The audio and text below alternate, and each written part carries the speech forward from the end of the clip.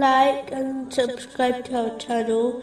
Leave your questions and feedback in the comments section. Enjoy the video.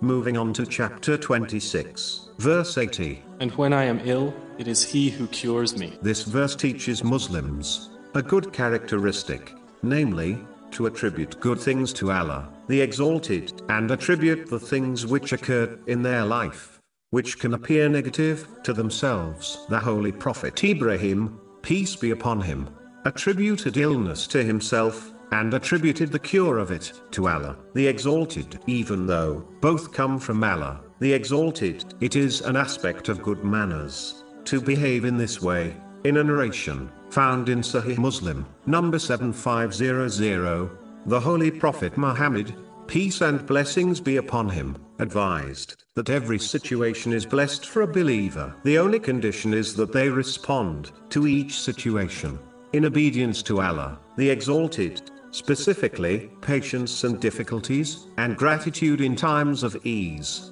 There are two aspects of life. One aspect are the situations people find themselves in, whether they are times of ease or difficulties. The control of what situation a person faces is out of their hands. Allah, the Exalted, has decided this, and there is no escaping them.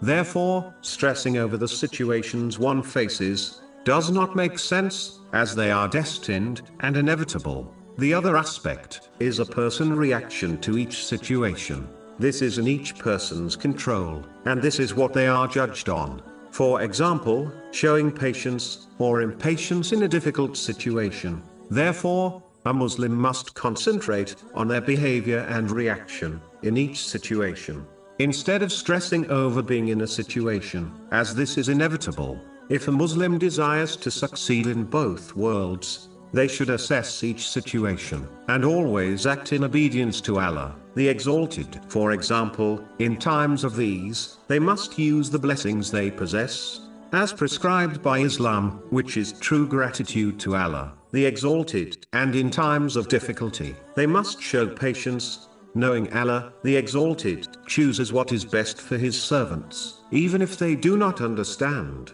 the wisdom behind the choices.